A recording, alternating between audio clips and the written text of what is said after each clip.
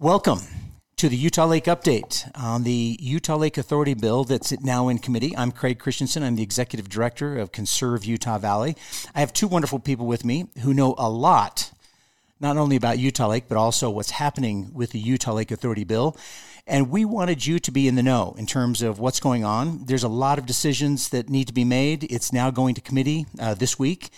And so it's important that you're up to speed on what's happening.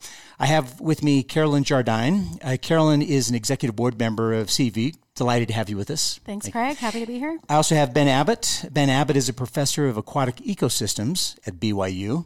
And you study the human impact and restoration of Utah Lake. So this is actually something that you've been involved in for some time. That's right. I'm a legal newbie and a political newbie, but been in the water a long time. Well, thank you so much for joining us. And I'd encourage you to go to our website, www.conserveutahvalley.org, for updates. As we learn things, we'll let you know what's happening. To be honest, there's been some really mixed feelings about this Utah Lake Authority bill. Right? I mean, absolutely. There's been a feeling of this is the worst thing, maybe this is the best thing, kind of in between. And what we want to do on this podcast is see if we can't break it down and let you, as the listener, decide what's going on. First of all, I think we would need to start with just some background. Ben, do you mind just giving us some background? Like, what is the Utah Lake Authority bill? Last session in 2021, Representative Brady Brammer from Pleasant Grove submitted a piece of legislation called the Utah Lake Authority.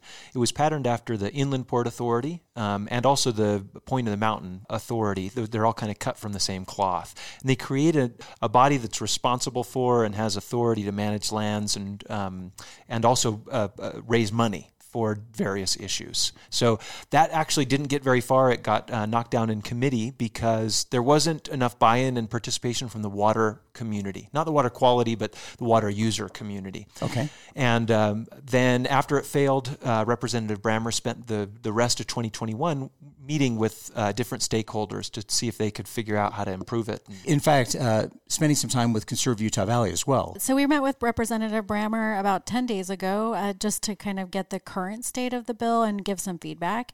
And, a couple things about this. I think going into that conversation, Conserve Utah Valley, we've been very concerned about where the bill came from, why now. It seemed like it came very quickly, even though a version of it was out last year. But in talking to Representative Brammer, there clearly is a lot of thought that's gone into it and into the structure and into what the bill is trying to accomplish. And I would say some of our concerns in some ways have been mitigated. I think there's still some concerns, but we can kind of get into that. Well, let's actually just talk about those. So what are the concerns that people are bringing up? One of the big things in that original bill was the ability to dispose of sovereign land. And it wasn't clear, is this another avenue for making islands on Utah Lake, or is it something totally unrelated? I think that Representative Brammer has done a really good job clarifying, no, this isn't an avenue to create islands. And in fact, in some ways, in the current bill, it now makes it really clear this public trust doctrine. Which is great. It's fabulous to have this codified in the law should it pass. Okay. It's really clear that the islands couldn't happen in the future. There still is the avenue from the past. But that was one of the concerns. And then just the timing of it. Utah Lake is so important. We want to make sure we understand who is making these decisions and for what reasons. Okay. And so just taking the time to understand and get the structure right, because you don't always get a second or third or fifth chance. Okay. So let's just talk a little bit about what the Utah Lake Authority actually has authority to do. So what does that mean? Reviewing the bill and talking with Representative Brammer, it's clear that one of the main purposes for setting up the ULA is to be able to have a taxing entity that can raise funds for any project that comes before the ULA. Right now, the Utah Lake Commission is just kind of sitting and waiting until the Senate or the House comes up with a bill that appropriates funds. And so that's kind of how they've been operating. But under Utah Lake Authority, the authority would have the ability to tax, and they're doing it based on sewer hookups. So it's actually a pretty fair assessment, right? Like everybody's putting sewer into the lake. So let's figure out how to make sure that that gets leveraged. But then, those funds that get collected by the authority are meant to help improve the areas around the lake. Now, I think that's where there's some question, right? Because that could be a great thing. Exactly. So that could fund conservation projects. That could fund really great citizen-led grassroots project like Wakara Way, which I think everyone loves and wants to see succeed. Yes. And that would be a good funding mechanism for it. I think it also has some pretty strong economic development ties, which, when it comes to conservation, I think that starts to get a little bit concerning of how developed are we talking, right? But that's really the theory behind it. And then having a body that's really looking out for the interests around all of those people who now are being taxed. Yes. Okay, that's very helpful. Thank you. Now, one of the things that obviously has been a concern to many of us is the idea of putting islands in the lake, dredging the lake, making islands, putting up to 500,000 people on there. What does this have to do with the islands in terms of the connection there? Yeah, so the bill very explicitly says anything that goes through the Utah Lake Restoration Act, that 2018 law that allowed the islands to move forward, the ULA doesn't touch it. That goes through the same process as before. So that's kind of grandfathered in. So in that way, it doesn't directly interact with the islands. As Carolyn mentioned, it's this question of how much is this going to encourage conservation versus development and destruction of habitat. And so there are alternative models. We could reinforce and bring more funding to the Utah Lake Commission, the current body that's responsible for those projects. We also could take, Orem is considering a resolution right now calling for permanent conservation, creating an easement around and in Utah Lake so that we don't go down the same path that Salt Lake did, developing right up to the water and not having any green space, open space, public space. So there are lots of options. And that's one of the things I'm actually really positive about right now.